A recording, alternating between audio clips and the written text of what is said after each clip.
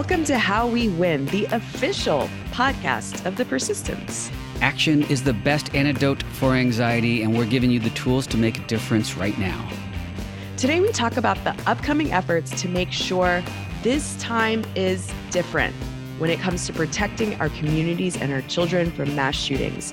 Plus, primary season is well underway. We've got some updates and an interesting observation. And Mariah tells us why you should be the change we seek.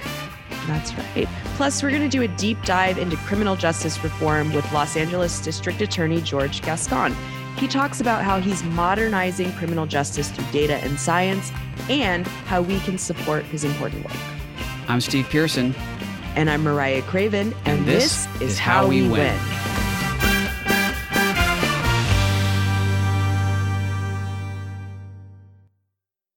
Steve, I wasn't able to participate in the interview with George Gascon, but I'm so excited to listen to it. You must have had just such a fascinating conversation with him. It was fascinating. He is brilliant and so inspiring and gives me a lot of hope. He was elected in the wake of the protests over George Floyd's murder, and the national calls for reimagining police and reimagining criminal justice reform. It's so necessary. I want to read this from Brennan Center for Justice because it says it better than I could say it. The United States criminal justice system is broken. We have less than 5% of the world's population, but nearly 25% of its prisoners. Mass incarceration has crushing consequences, racial, social, and economic. It reinforces systemic patterns of racial inequality across our society and vastly unequal treatment at each and every step. And it is not necessary to keep our communities safe. If we are to make clear as a society that Black Lives Matter, there must be a new relationship between police and the communities they are charged with serving and protecting. We must reimagine the justice system. And this is exactly what George Gascon is doing. He's been trying to find a way to eliminate cash bail systems for defendants who have not yet gone to trial. And he has in many cases. Also something that our governor has been doing and our legislature has been doing.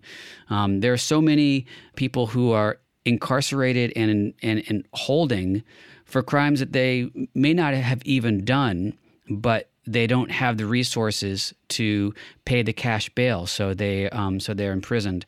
This is really important.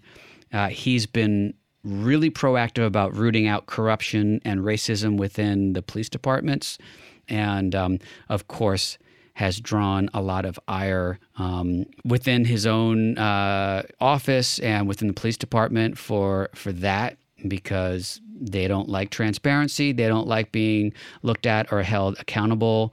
One of those things, he wants to end qualified immunity, which basically allows officers to operate with impunity and not face the consequences of their actions.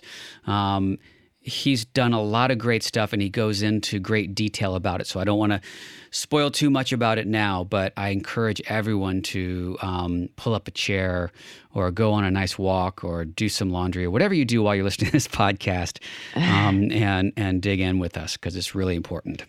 Yeah, I think even for people outside of Los Angeles County are watching what he's doing and also watching the pushback that he's been getting for it. I think it's going to be really instructive for communities across the country. So, whether you're in California or outside, I think this is going to be an informative interview.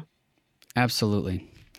Can't wait for everyone to hear that. Let's talk about the top news of the week. Yeah, I think, we can't not think about, I'm sure like many people, I think about this each and every day, what happened in Uvalde. I think that the news, as we're learning more about what happened, and maybe learning about what appears to be some obfuscation is like the most polite thing that I can say about understanding as all of this was unfolding, how chaotic this was. But it's starting to look like we may have been misled about what happened right after the school shooting in Uvalde. But the most important thing is information about the children, the teachers, the families that were affected. I think it's so important that we continue to say their names and lift them up, because that's what it's going to take to get people to not accept this and say change is possible. And I think, Chris Murphy, I believe, said this week that maybe the change that we want immediately might not happen right away, but there are some things that we can do to kind of start the drip, drip, drip to protect people. Yeah, absolutely. I mean, I did talk with George Gascon a bit about it, because he had made some statements about some changes that we could make on the federal level in the wake of the Buffalo and the Fullerton shooting. This was right before Uvalde. And when we talk about criminal justice reform and we look at the response, the police response to the shooting as well, and how long it took, and the revelations that we're having, as you said, being misled about how that went down, it also goes right hand in hand with this broader conversation about policing. There's been a lot of people coming from that community who have talked about the role of police in that community, and a largely Hispanic community, and how the police have not, in their minds, been there to serve and protect them, but have been, harassing them. There was a former prosecutor who came out of there and said, if you think that the police are in Uvalde are being forthcoming, then you've never worked with them before. Wow. There's a lot that needs to be understood about what happened. The Justice Department has said that they are investigating it. And as you said, we're seeing hopefully some bipartisan work on at least red flag laws being passed. What's favored by, once again, 90% of Americans favor some gun restrictions. It should be harder to get a gun than it is baby formula, for sure. And Thursday, the House is likely to vote on the Protecting Our Kids Act, which is probably has too much good stuff in there for it to pass the Senate, but we'll see how that goes. And of course, Canada just trying to pull Melinda and myself up to Vancouver. They just keep saying, come to us. They have implemented a national freeze on handguns. No new transfers, purchases of handguns in Canada. And I'm not going anywhere, Mariah. We've got work to do right here in our country, right. And I'm determined. We are the persistence. But, Canada, stop teasing me. Stop trying to get us to move. Maybe if our ship comes in, like just a little second home in Vancouver or something. I don't know. A little escape. I mean, Canada is doing, and so many countries around the world have. There have been mass shooting events in other countries. I think that's an important point. But what's different is that their governments respond to those shootings, and then they don't happen again for a very long time.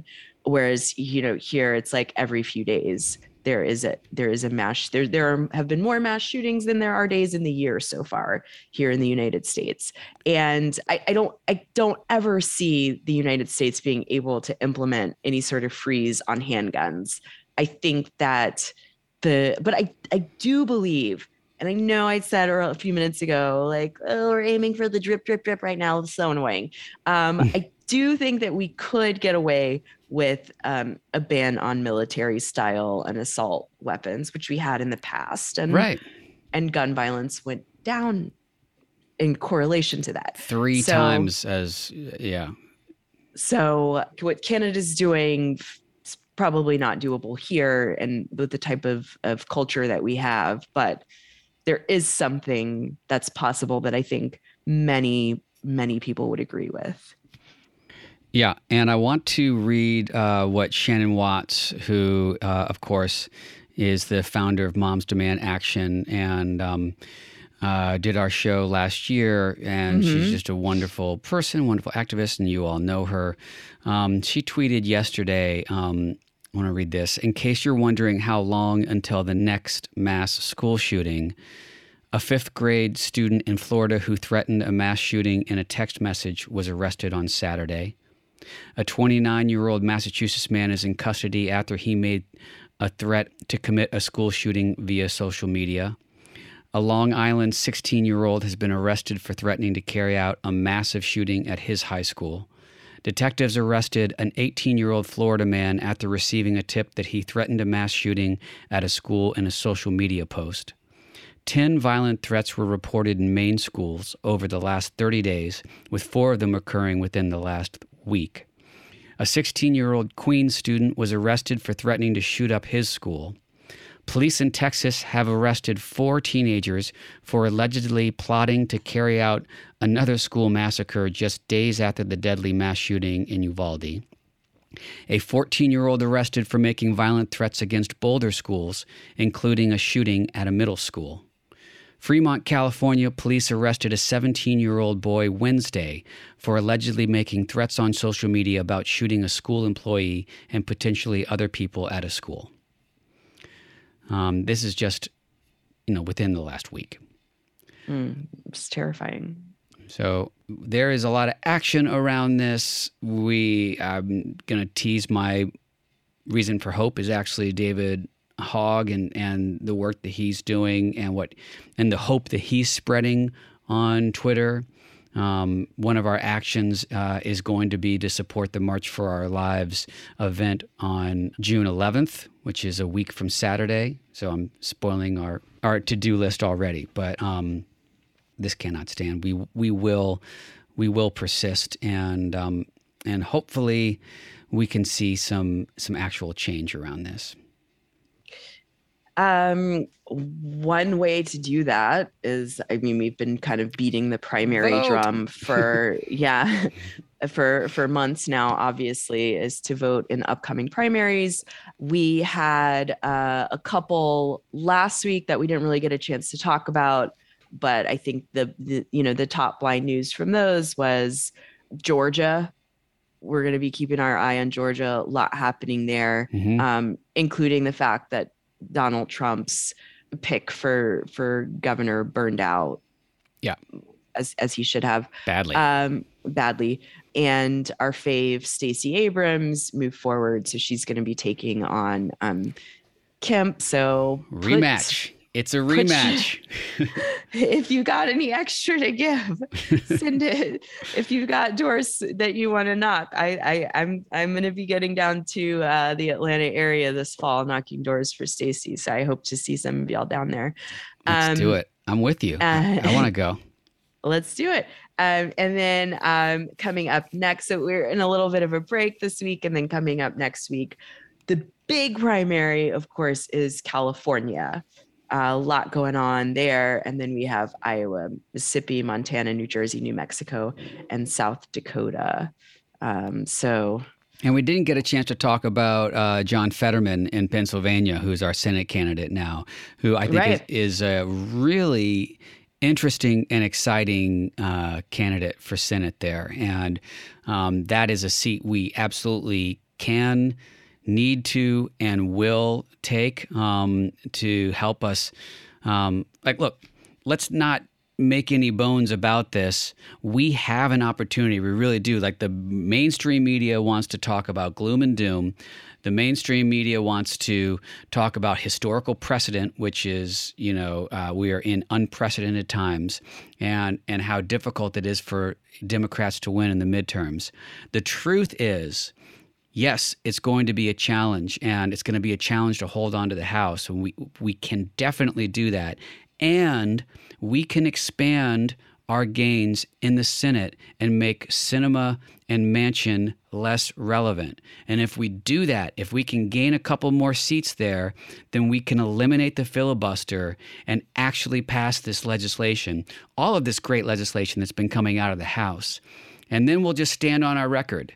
And then people can judge Democrats for the legislation that we actually pass and how that helps the American people and what that does.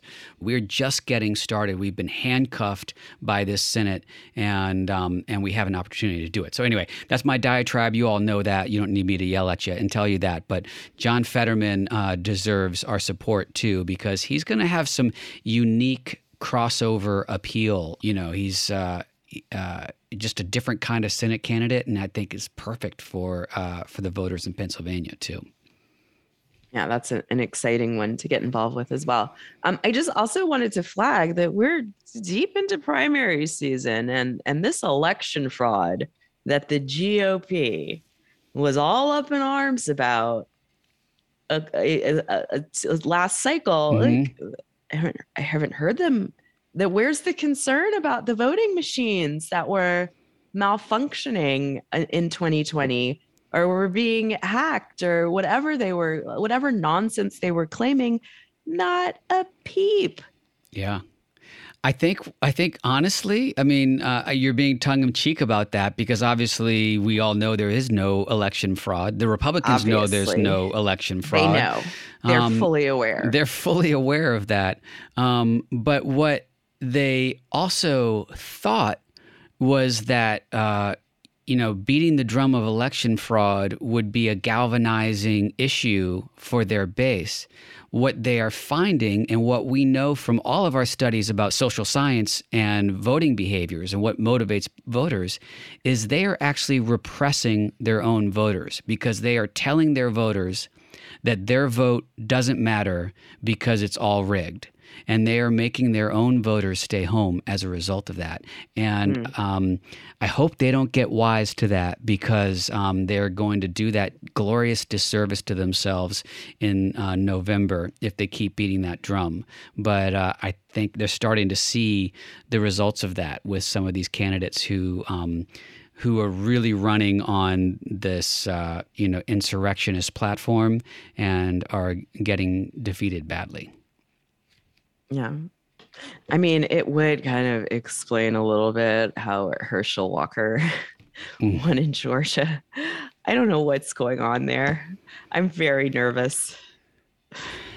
He's a popular figure, so he makes me nervous too because he's terribly unqualified to be a senator. Oh, maybe even to function in society. I don't know. Yeah. He can barely put sentences together that make sense. But for a lot of voters who, let's be honest, are very low information voters and I don't blame them for it. I really don't. A huge swath of our citizens are working their asses off. They're barely getting by if they're getting by. They work all day. They're exhausted at night. They come home and they're with their family and they just don't tune in to politics. It's why voter outreach is so important. It's why knocking on doors and making phone calls is so important because they're not on Twitter and they're not watching the news and they're not, hearing, pundits talk about, different issues.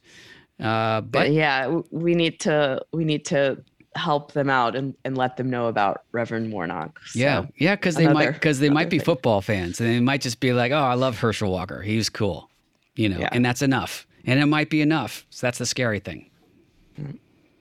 Anyway, speaking of running, and we teased it out in our intro about being the change. Mariah, I didn't even know that you were doing this until like last week. And that's shameful that we didn't get to talk about this more on the show. But tell our listeners what you sneakily did and what your experience was like and what they should take from it. Yeah, so I decided to run for precinct chair in my community. And because I was in a contested race, I ended up on the ballot here in Texas in the runoff last week And it was like the first time I'd ever been on a ballot, first time I'd ever run for anything. And Amazing. it was pretty cool. So I just wanted to just share a little bit about that in the hopes that somebody listening would also run for something. Like that's the end goal of this piece of the conversation. But so like I said, I ran for precinct chair. A precinct is the smallest level of, when you look at a county party organization, it's the micro level, it's the neighborhood Hmm. level. And precinct chairs help get out the vote and recruit and organize volunteers in their communities. And they're on the county executive committee. So I saw that the position was open in my precinct, and I filed the paperwork to run. And because of redistricting, I ended up running against somebody who had done it in the past, which was super intimidating because this is somebody who's done this for a long time. And but it also requires skills that I have. And so I knew that I could do the job really well. And so it was just an amazing way to like get to know my community and neighbors better. I'm so grateful. There were so many people who saw that I was running and reached out to me and offered me encouragement and support and talked to me about what they wanted to see in the community, and got to know me a little bit and introduced me to their neighbors. And that was just an amazing way. I moved to this community during the kind of the height of the pandemic. And Right. so kind of getting to know it and getting to know people is required a lot. And fortunately, people here are extremely friendly. So anyway, I put together a little website. I had the local union print shop do some postcards for me. I knocked on doors. I phone banked. Neighbors introduced me to their neighbors. One of my neighbors phone banked for me, and just kind of like dove right in and ended up winning Yeah. unofficially, but it Oh, looks like I won by a pretty decent number. And I just want to say, like, there were times when the whole process intimidated me, or when I felt like so tired and busy that I was like, oh, maybe I shouldn't do this. I'm too tired for this. But I would go to meetings and I would be the only person there who looked like me, or mm, I'd be on a training Zoom and I'm the only person on the Zoom with like a toddler running around in the background and sitting on my lap. And I would say, hey, people like me need to be a part of this conversation at all levels, at the right. micro and macro level. As Democrats, we talk about having representation as though it's a nice box to check. But it's so much more than that. It means bringing perspective and life experience and unique knowledge to the table. And if somebody can raise an alarm because their unique life experience has let them know that there's something wrong, it can help others. And the other thing I wanted to flag for people is that, like, I had to pay for childcare while I was doing this. Mm, When I was knocking on doors in the 100-degree weather, like, I had to pay somebody to babysit my child. When I was making phone calls, I had to hire somebody to be with my child while I did that. And my mom always told me, like, the time when your child needs you the most is when you're on the phone. And so whenever I would start phone banking during like Jackson's dinner, or when he was like, I would put him in front of something to watch, hmm.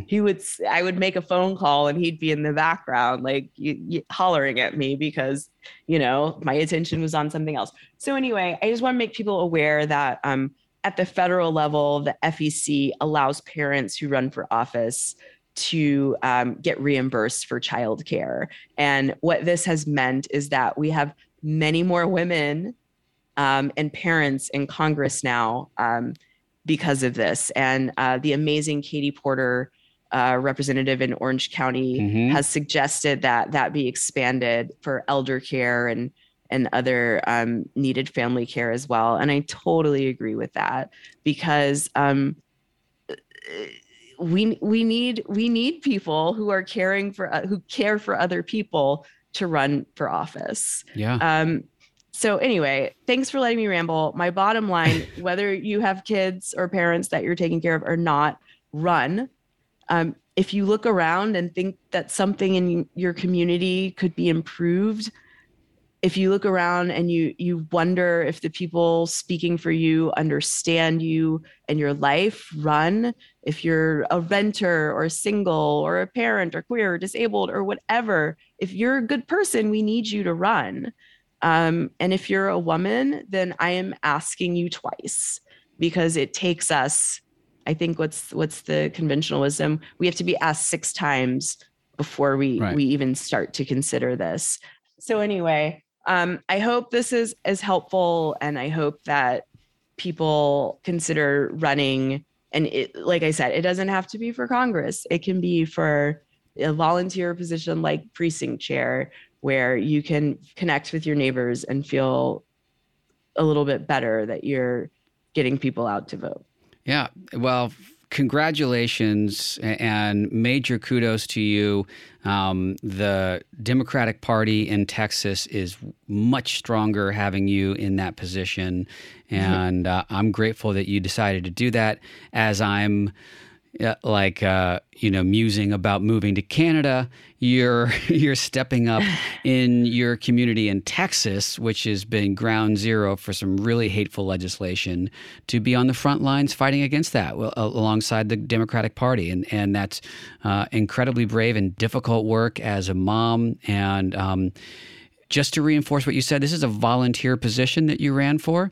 And a lot of these positions, precinct chairs, delegates, and stuff like that, and depending on what state you're in, it costs money to do it, and the barrier for entry to a lot of people who need to be represented and need to take leadership in the party too is difficult. It's not there. It's not feasible for a lot of people who would maybe like to serve in those positions to run, because of what you said. You have to pay for childcare. In many cases, you're paying for the supplies to run. You're paying, party dues. You have to pay to go to the convention and the executive board meetings and all that. And, most of the party apparatus makes accommodations for people who, cannot afford that. And that's important for people to know, too, that Democrats want to make it more accessible for all kinds of people to run and be part of the Democratic Party. But thank you so much for pointing that out. And I will say, when I used to run events and conferences and things like that in California, people would reach out to me all the time and say, I want to participate. I want this training, but I can't afford it. I would never turn anyone away because they couldn't pay. So maybe it sounds like I'm being flippant. Ask, because you never know, because people really do want you doing this work and participating. So we want you and we need you. We need you to do this work. So if cost is a barrier, please ask. Yeah. So congratulations. And I'm still just I'm happy for you, and also super mad that I didn't know about this until last week. Listen, if you lived next door, I would have been knocking on your door asking for your vote. We've got a lot of listeners who are your neighbors. You didn't utilize this platform to promote yourself, which is what makes you so great, because your work here is obviously to get other people into action and to motivate them, and not to promote yourself. And so many podcasts hosts, I think, want to be a podcast host and get into it to promote themselves. And that's not what you do. So I get it. And that you're a humble, amazing person. And I'm grateful to know you, but still. Oh my gosh. I'm blushing so hard. Okay. Anyway, on to the next thing. Well, let's just, and honestly, you were going to be my hero of the week. I was going to plug that in there, but, today is the first day of Pride Month, so let's talk about this week's Hero of the Week. So the Hero of the Week that I picked is Xander Moritz, who you may have seen his viral video. He was the first openly gay student body president at Pine View School in Osprey, Florida. And when he stepped to the microphone at the school's graduation on Sunday, he was determined to speak truthfully about his experiences one way or another. Earlier in May, he was the youngest public plaintiff in the lawsuit over Florida's Don't Say Gay law. And he tweeted that his school's principal had called him into his office to tell him that his microphone would be cut off at graduation if he referenced his activism in his speech. Wow. This is what he wrote on Twitter. I am the first openly gay class president in my school's history. This censorship seems to show that they want me to be the last. This threat is not the first that I have received from the administration about my queer rights.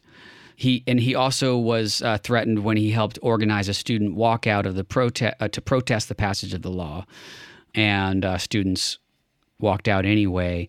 So what he did during his commencement speech, which was absolutely brilliant, and I encourage people to take a little dive on this young man. He did a bunch of interviews. He's so smart, and he's great. And he's really great, and he's going to be a huge asset to activism, and whatever he does, he's gonna end up doing great stuff. But he never said gay during his commencement speech, but instead referred to his curly hair as a euphemism. And let's listen to a little bit of his speech right now. I have curly hair.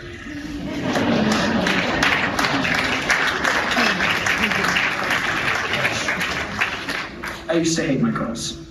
I spent mornings and nights, embarrassed of them, trying desperately to straighten this part of who I am. But the daily damage of trying to fix myself became too much to endure.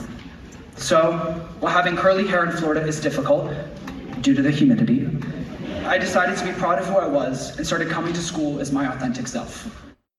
Well, congratulations to him. I'm horrified that he couldn't say what he wanted to say, but he made his message very clear. And so much pride and hopefulness for this person. So Xander, thank you. And you are our hero of the week this week. Now let's talk about this week's to-do list.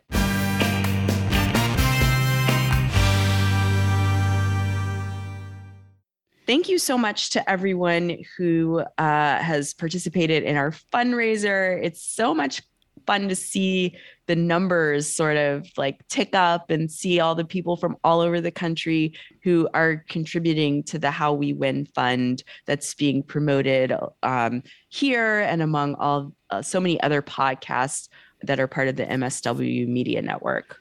It's so incredibly inspiring and gives me hope. Keep spreading the word. If you haven't had a chance to donate yet, go to swingleft.org/fundraise/howwewin. 100% of that money goes directly to candidates that need it the most. These are priority races across Senate campaigns, congressional campaigns, gubernatorial races, and even some local legislatures. But they are places where like bang for the buck is the most important, and takes a guesswork over like where should I donate money.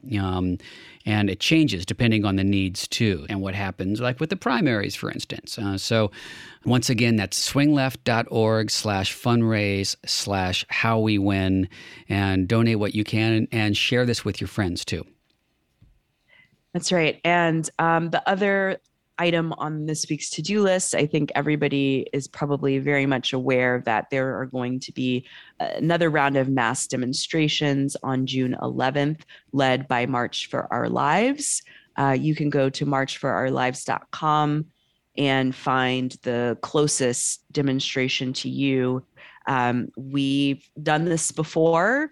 Let's make sure that we get out into the streets and support the young people that are leading this march. I went on a little bit of a diatribe last week about the need for young people to be doing this for themselves, but if this is what they're doing, I'm going to follow them. So I'm going to be looking for one as close to home as I can find. That's right. And David Hogg on Twitter just recently said we need more moms and dads of kids to show up for this march. So I hear you, and I am there. We are going to be there, and we all need to show up and make our voices heard. Next up, we have Steve's interview with Los Angeles District Attorney George Gascon, and then we'll be back with our reasons for hope.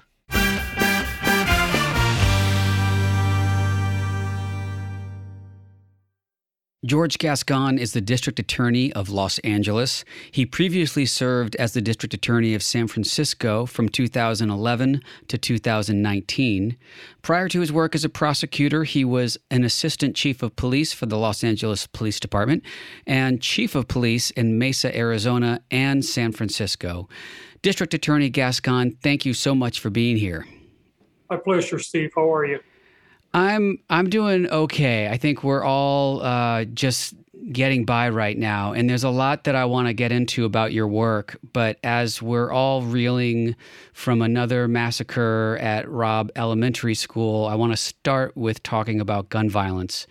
In the wake of back-to-back shootings in Uvalde, Buffalo, Milwaukee, and Laguna Woods, you in fact outlined some steps that leaders nationwide could adopt to prevent mass shootings. So how do we stop this utter insanity? Well, Steve, I generally am a very optimistic person.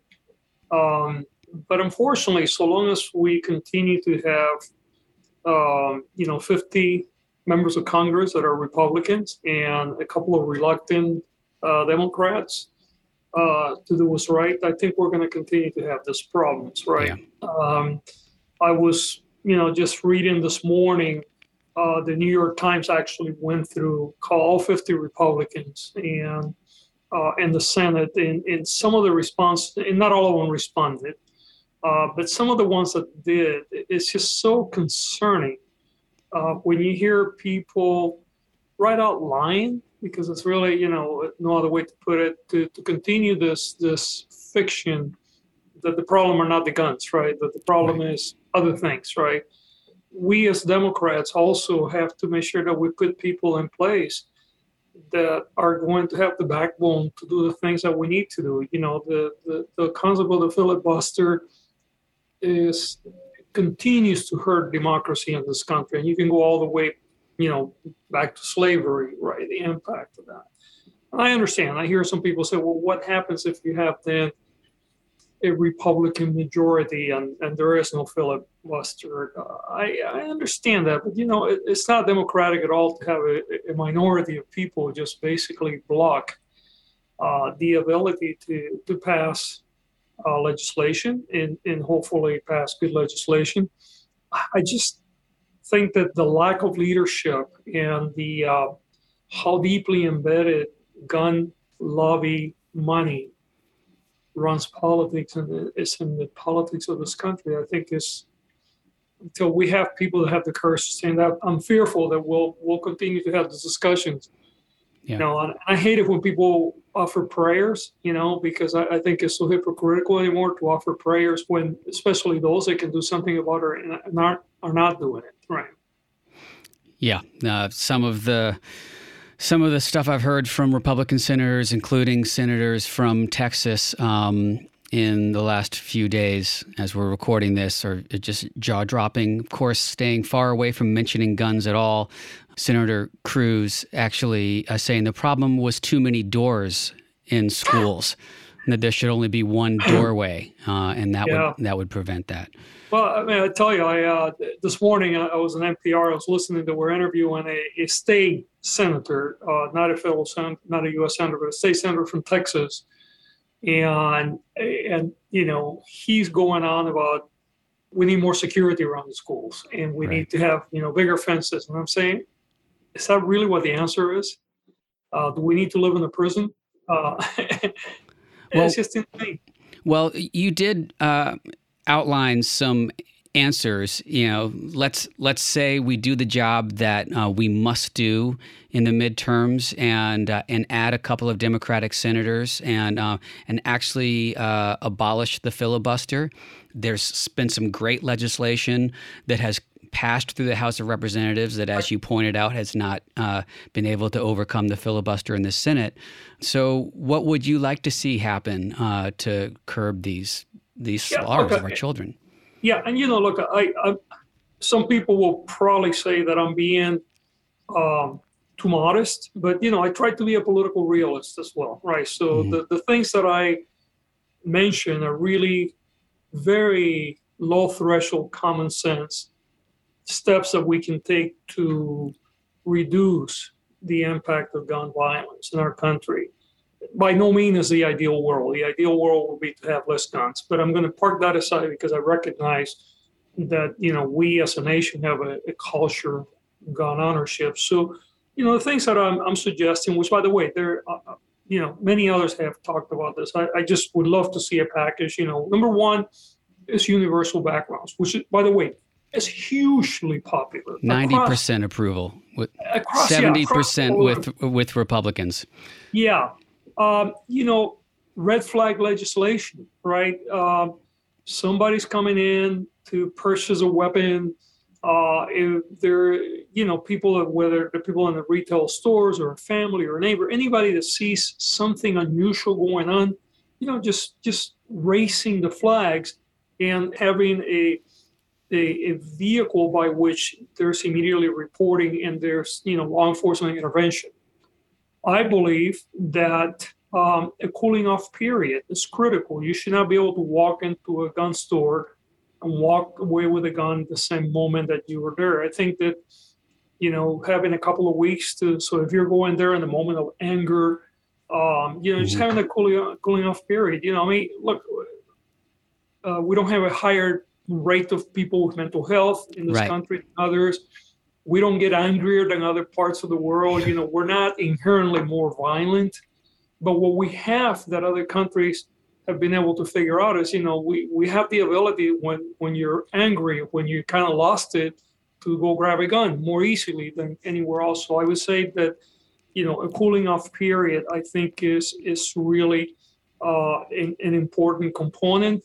I think that, we should absolutely have a ban against military-style weapons and, assault weapons in general. But, I think that we need to be even a little more. There are certain weapons that were designed for the theater of war, for military application. So let me ask you about the military-style weapons too, because you served in the military and you were also started your career in law enforcement as a beat cop. Right. What does it mean to police officers who are working the beat to have military-grade weapons in the hands of normal citizens? Look, I think that makes the work inherently more dangerous. The more guns that are out there, the more difficult it is for police officers to do their work, And we see it, by the way. We see in this states where gun regulations are very loose and there's a lot of gun ownership, more cops get killed in the line of duty, right? That's not often talked about, but the reality is that gun violence in those places where their guns are more freely available is substantially higher per capita than it is in places that have more restrictions. I mean, we often see the national news, you hear Fox talking about LA, New York, Chicago for the violence, but when you actually look at the per capita rate of violence, violence is much higher, especially gun violence in farming communities. And a lot of the South places where, gun ownership is very, very loosely controlled or not controlled at all, right? So, and the work for police officers is much more difficult. I mean, look, one of the nightmares for any patrol cop is when you're approaching a car on a stop and you're hoping that you're not going to find a gun on the other end, right? Well, the more guns that are out there, the more likelihood it is that you're going to make a stop and the other person's going to be armed. I remember when I was a chief of police in Mesa, Arizona for 3 years, when I left LAPD. and before I went to San Francisco. And I was in shock, that number one, you could open carry, right? So anybody could, unless you were a prohibited possessor, and that's really a very small population, felons, some people that had convictions of domestic violence. Generally speaking, really a small number of people that could not own a weapon, a gun lawfully, and if you open carry it, almost anybody could. And, the officers would tell you, almost every stop that I'm going to make, I expect that there will be a gun on the other side. Right. That makes the work much more difficult, So for police officers, although, often many police officers are very pro-Second Amendment, but the reality is their work is actually much more dangerous when so many other people have guns. Well, certainly those are, like you said, solutions that 90% of the country is in favor of, and we are being held hostage by this minority. So we have our work to do to expand the Senate. I want to switch gears now a little bit. Last week, on the 2-year anniversary of George Floyd's murder, President Biden signed an executive order that creates a national registry of officers fired for misconduct, encourages state and local police to tighten restrictions on chokeholds and no-knock warrants. It also restricts the transfer of military equipment to law enforcement agencies and mandates that all federal agents wear activated body cameras. You've applauded these moves. What else do you think needs to be done on a federal and state level? Well, look, I think that those are great first steps, and I put them kind of on the same level with the sort of the gun regulations that I'm advocating and others. Right, they're modest steps moving forward. I think there are some other really good pieces about this executive order. The creating better screening components, to make sure that people that are hired by law enforcement agencies have to meet a certain minimum requirement, because we have nearly 17,000 police agencies in this country. The standards of hiring people are very different. Right. And we know that invariably we're much like we're having problems in the military. We hire people into policing often that are unfit to be a police officer. And it really, again, this is one of the things, much like with guns, for good police officers to do their job well, when you have people that are dishonoring the profession, it's actually making the work more difficult for good police officers. So I think that is a good piece. But I think, we need to get to a place where, like, for instance, qualified immunity needs to be removed. Mm-hmm. And the reason for that, by the way, again, it's not going to impact the average police officer doing their jobs well every day.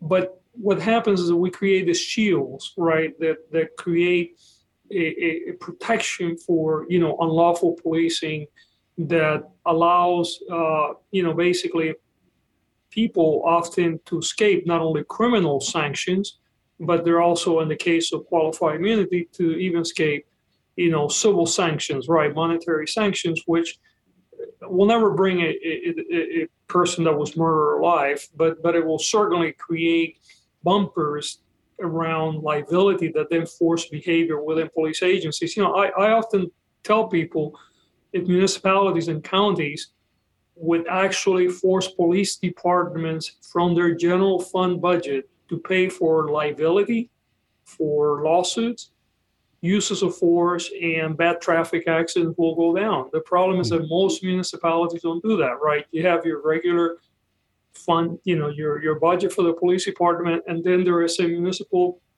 liability budget somewhere that pays for all the lawsuits, not only the police departments, obviously other departments within the entity, but I think that creates an incentive for police managers not to manage risk well in their organization, because there is no need for them to do so. Right. I hate to say it, but in a society like ours where money influences behavior, having police departments who actually budget themselves around liability, I think that would be actually would have a larger impact in how you train and how you manage and supervise police officers in their behavior than probably most regulations that we can come up with. So that would be another area that I think that it would be at some point it should be in consideration. You have so many cities that actually almost go bankrupt. Well, in fact, some have gone bankrupt, right, because of lawsuits related to police malpractice. But generally, the police actual budget hasn't been impacted by this. It's just the general fund that crumbles, right? Right. Interesting. Well, you were elected LA's DA, of course, in the wake of George Floyd's murder and nationwide calls for reimagining policing and criminal justice. And you've been implementing a lot of changes here in Los Angeles. On your first day in office, you ended the use of the death penalty as a sentence in Los Angeles County, stopped charging children as adults, eliminated many sentencing enhancements, and removed cash bail for misdemeanor or non-serious or non-violent felony offenses. Why were those particular changes so important to make on day one? Yeah, I mean, first of all, every one of those policies is based on, years of research and data. None of the stuff just, I didn't pull the stuff out of thin air. And then we actually had community groups that help us, work on these things. But let's begin with death penalty, right? For those that may not be familiar with it. The reality is that there are multiple things that we know about the death penalty and why it doesn't work. And I'm going to put aside the morality of it. Let's say that, for me, it's an immoral practice. But let's say that some people say, well, look, I'm ambiguous about it. I'm not sure that it is, maybe an eye for an eye. But if you want to look at it strictly as a deterrent of crime or as a tool that makes social and economic sense, it doesn't. And here's why. Number one is it's horribly expensive, right? So when you are engaging in the use of the death penalty, and it really doesn't matter what jurisdiction you're, even in those what I call death-happy jurisdictions, the cost of litigating and the cost of incarcerating and executing people multiplies many folds over the cost of even having a life without the possibility of parole or any other, significant incarceration period. And obviously, we're talking about the most heinous crimes, murder. So economically, it doesn't make any sense. Then you look at it, does it impact safety at all? And the reality is that it doesn't for many reasons. Number one, deterrent in order to work has to be certain. There has to be a high level of certainty. There has to be a certain swiftness to it. And the reality is the death penalty is neither, right? Number one, people are not thinking, okay, if I do A, I'm going to have the consequence are B, which is death penalty. That's not how our brain functions. And certainly, we know that we solve very few crimes, even homicides. We solve maybe 50% nationally. So we know that there's no certainty to it. But what we do know on the other end, again, it really costs us a lot of money. But then, for me, one of the major reasons why it cannot be on the table is it's so racially unjust. Right. You take LA County, for instance. Most people around the country say, well, LA County, California, very liberal, progressive. Well, listen, before I came into office, my predecessor actually put 23 people on death row in a period of about 8 years. In fact, she put more people on death row than places like Alabama and Tennessee in that period of time. And out of those 23, 22 were men of color, right? Most of them, by the way, African Americans. So, in my opinion, this proportionality of the application of the death penalty, which, by the way, LA is not unique. You could go anywhere in the country. Most of the people on death row are going to be African Americans, disproportionately Latinos, poor people. By the way, about 50% of the people on death row are certifiably have mental health problems, right? So you're taking poor people, people of color, and people that have mental health issues, and you're applying this, what I would call this, outdated mode of sanctioning human behavior in a way that is racially, on the best case scenario, you could say racially biased. I would say it's racist on this application, right? So for me, that by itself makes it a deal breaker. So we know that it's expensive. We know that it doesn't deter. We know that it's racist on his application. I don't think I need anything else to say that the death penalty needs to be, done away with. When we're talking about putting kids in adult prisons, again, we're talking the science and all the data that we have today clearly indicates that the human brain is not fully developed until we're somewhere in our mid-20s. Right. The behavior that I know this because I have a 19-year-old daughter. That's right. Yeah, and everyone that's had kids, Thank goodness she doesn't listen to this show, so I can say that safely. Well, if we're talking about guys, we probably need to look at 40 years of age. Right? Exactly. Yeah, exactly. But anyway, so taking a 16 or 17-year-old, which is clearly not fully developed, and the impulses and the way that they behave is going to, occasionally perhaps lead to really bad outcomes.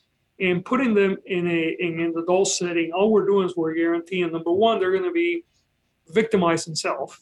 But some people say, well, I don't care. They did something horrible. I don't care what happens to them. But what happens is they will get more criminalized in the process. 95% of the people that we put in jails and prisons come out at some point. You put an 18-year-old in prison, you send them, even if you send them to prison for 20 years, 15, 25 years, they're going to come out still pretty strong. They're going to come out really angry many times. They're going to come out with, extreme traumatization. And then since we don't spend any money on rehabilitation and reentry, they come back out often and they are actually creating more safety problems and insecurities for all of us. And the other thing that we know is that unlike adult brains, the young mind can be reprogrammed fairly quickly with the right level of intervention. So it just doesn't make any sense to treat kids as adults. And then a lot of the enhancements, which is one of the other components, when you look at their application, not only do they multiply sentencing sometimes 3-4 folds, insanity, but most of it gets applied against usually people of color, usually African Americans, Latino, poor people. So again, when you look at the application of this very draconian sentencing and scheme, just to be clear for our listeners about what sentencing enhancements are, that's when someone is arrested and then maybe they have a firearm with them that's legal, or there's another component to it that wasn't related to the crime that enhances the sentence. Is that correct? Or maybe they had a history of prior arrest, or maybe they were they were registered as a gang member, which, by the way, I know people say, well, wait a minute, he or she's registered as a gang member. The problem with all of that is that we know, and this is being established now, in fact, the Attorney General of the State of California has really put into question our entire gang files. We know the young people of color get placed in those gang files often for no other reason than who they are and where they live. Not, so we often end up putting people in those files that have really no gang affiliation, which really makes it more unjust. So, the enhanced, so you may have a person that maybe commits a robbery or a burglary or a car theft, but by the time you add the enhancements, and I'm going to just do a hypothetical, you see the sentence maybe double or triple. Somebody that might have gone to prison for 3 or 5 years, also are going to go into prison for 10 years, 12 years, right? And again, just a disconnection with the impact of deterring a crime, or the disconnection with what makes us any safer. So by and large, I believe that, the enhancement, by the way, is a product of the last 30, 40 years in this country. I have a lawyer that is a good friend of mine, and she was telling me one day, her father was involved in a robbery, and there was a death as a result of the robbery. And he was not the actual person that actually caused the death, but he was involved in the crime. And in the early 70s, he was sentenced to, I believe it was 7 years in prison. And he, with good behavior, got out in 5, went on to become a productive member of society. This person was born, she became a lawyer. And she was telling me, I said, look, if my father would have been committed the same crime 20 years later, he may still be in prison because, he would have been, the felony murder rule and some other rules that are now, they're being watered down. but he could have gone to prison for 20, 30, 40 years. So we knew how to do this before and do it well. We just became an outlier. So that's an example of enhancements. And then, when it comes to misdemeanor offenses, especially those that are crimes of poverty or your economic status, right? Like a houseless person perhaps pitching a tent on a sidewalk or in front of a business or some, and arresting those people for a misdemeanor offense that they cycle in and out very quickly doesn't resolve anything. It just increases their criminalization. Or driving without a driver's license, which in our state actually is what we call a wobbleette. You can either infract it, which is a civil sanction. You still got to deal with the fact that you should get a license. But when you do a misdemeanor prosecution, which in this office about 60% of our misdemeanor prosecutions were driving without a license, by the way. Most of them are poor people. A lot of them are undocumented, that even though you can get a license in California if you're undocumented, many people are fearful because they believe it's a database that could be used to be deported. But when you prosecute somebody for this low-level misdemeanor, like driving without a license, often people have to miss work. Maybe they were arrested for a day or two. They lose their job. They become homeless. They're unable to pay the rent. So you create all kinds of other problems. So those are the kind of misdemeanors that we said, we're generally not going to prosecute those. If it's a misdemeanor where, let's say assault, where there are criminal threats, or is a driving under the influence, we still prosecute those cases. We try to be thoughtful about the intervention. We don't necessarily send people to jail for long periods of time, but we will prosecute those. Those are the cases that really have very little connection to public safety, but actually you're criminalizing people because they're poor, they're mentally ill, they don't have a home, or I shouldn't say not a home, they don't have a house, right? Place, and those are the ones that and again, the data supports this. You look, in Boston, they did a study, and they found out that actually prosecuting those low-level offenses increased the likelihood of people then reoffending and committing more serious offenses. And they found that actually the best deterrent actually was a police intervention, a police arrest and a release may have more impact without costing, the criminal legal system any more expenses or creating the increase in criminalization. So those are the kind of things that, from the beginning we said, we're not going to be doing the things, and this is why. Well, as you said just now with the Boston study and mentioned before, these policies aren't willy-nilly. You come at them through data and science, and this has been your life's work, really, modernizing the criminal justice system. The Los Angeles DA's office is the largest in the country, and the work that you do has a tremendous influence on criminal justice and policing nationwide. As a result of your policies that you were, by the way, overwhelmingly elected to implement, you are facing a possible recall election, as are other progressive DAs across the country. Can you explain what the recall is about, who's behind the effort, and most important, how can we help support you? Yeah, so this is really, by and large, is being driven by Republican mega donors. In fact, someone just sent me a mailer that they received in the mail yesterday, a signature gathering mailer, which is very, very expensive. And, the people that are fond is a guy named Jeff Palmer, who is a billionaire real estate developer that, gave Donald Trump, millions of dollars in his 2020 campaign. Police unions that are very opposed to the reform efforts that were taken, especially, holding officers that commit a criminal behavior, criminal act accountable. And they're also putting a lot of money in it. So it's really driven by very conservative, very right-wing forces that want to continue the carceral system that, we have been living in for the last 40 years. So that's kind of where the funding and sort of the propaganda is coming in for. And, they have sort of created this false narrative about this is anti-safety, which is, kind of the same fear-mongering tactics, frankly, that you can go back to the Nixon era, right? The Willie Hortons, right? So this is sort of what is driving this campaign, and it's being fueled by money of people that have, interest. And so, for instance, in my case, we had a former elected DA here, Steve Cooley, Republican, actually owns a business that provides services to prisons and jails. Well, so there's a money trail there. And then again, you have police union. That's sort of what's driving it.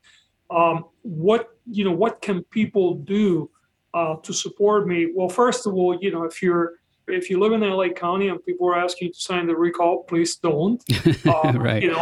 If you like the things that I'm doing, educate your neighbors, tell others why this is important that we do, why this actually will create more safety and more equity in the way that we do business. If you're active in social media, participate. People gather information through social media today. So if the message that I am providing is something that you agree with, either, go on our website or grabbing information, put it out there, communicate with your friends, with your neighbors. And then, finally, if you're willing to get more expansive about it, then, certainly, reach out to, Stand With Gascon group. And, there's a lot of work that you can do as well there. That's great. Well, okay, so we have our marching orders, and you really have been very proactive about keeping police accountable and in facing repercussions for bad actions, and I speak for myself and many other people when I say thank you for that and the work that you're doing. Last question we ask all of our guests: and this is a tricky one right now because it's a very dark and wrought time, but what gives you the most hope for the future right now? Look, I mean, where I get a lot of hope is that I see a lot of younger people looking at the world very differently than my generation did. I see, for instance, I see young people here talking about, their regardless of what their sexual orientation is, talking, being respectful of their friends that may be LGBTQ members. So I know there's tremendous amount of hate crimes against the LGBTQ community, but the other side of the coin is that, we're seeing, especially in places like California and LA, we see young kids being able to express their sexuality at a very early age and not necessarily be sort of segregated and I know, by the way, that I'm now regionally, obviously we know what's happening in Florida, so I'm not blind to those problems, but I think that there is something that is going on with a younger generation, that they're much more accepting of things that perhaps older generations. So that gives me hope. Frankly, I see, President Biden, and I don't always agree with everything he's done, or he says, but, standing up and saying, we're going to honor George Floyd by beginning this process of having a national policies around police. That gives me hope. I think that you see the darkness around the Supreme Court decision about Roe v. Wade, but then, you see all these other forces that are coming together to say, we're going to do everything that we can to help women's and facilitate transportation and other things, and bring it to the place that we can provide healthcare for women in a thoughtful and intelligent way. And that gives me hope. So certainly there's a darkness that is there, but there's this other side that I think I'd like to also acknowledge and think about, because it makes me feel better. Yeah, that makes me feel better too. And it's true, in times of deep inhumanity, you can always find some great examples of the best of humanity as well. So, George Gascon, thank you so much for spending time, and thanks again for everything you're doing for my city of Los Angeles. My pleasure, Steve. Thank you.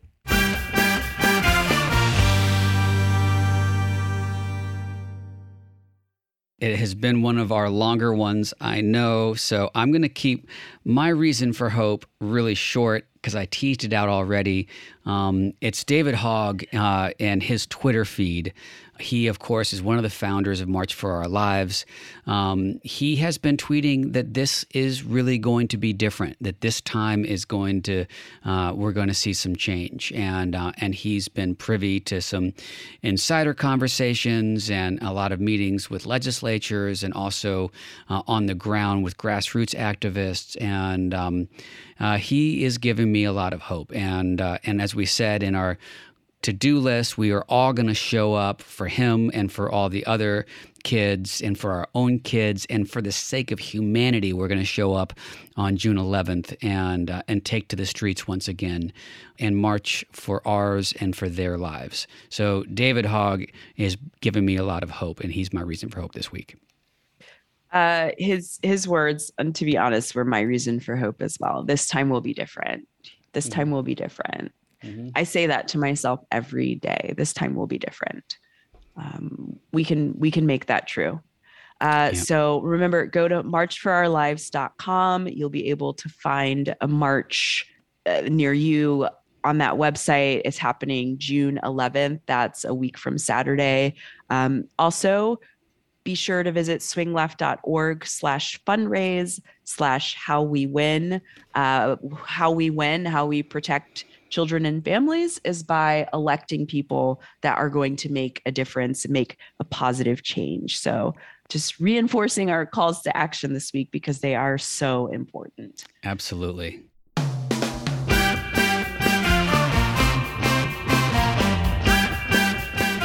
Well, thank you all for joining us today. This is How We Win. We win when all of us get involved. We want to hear from you. Send us an email at hello@howwewinpod.com or tweet to us at BluesBoySteve and at Mariah_Craven. Make sure you subscribe, rate, and review us on Apple or wherever you get your pods. Share us with your friends and family. Share the How We Win fun with them. Help us build this community of informed and active volunteers. We really appreciate you being here with us, and we will be back with more next Wednesday. Thanks, everybody.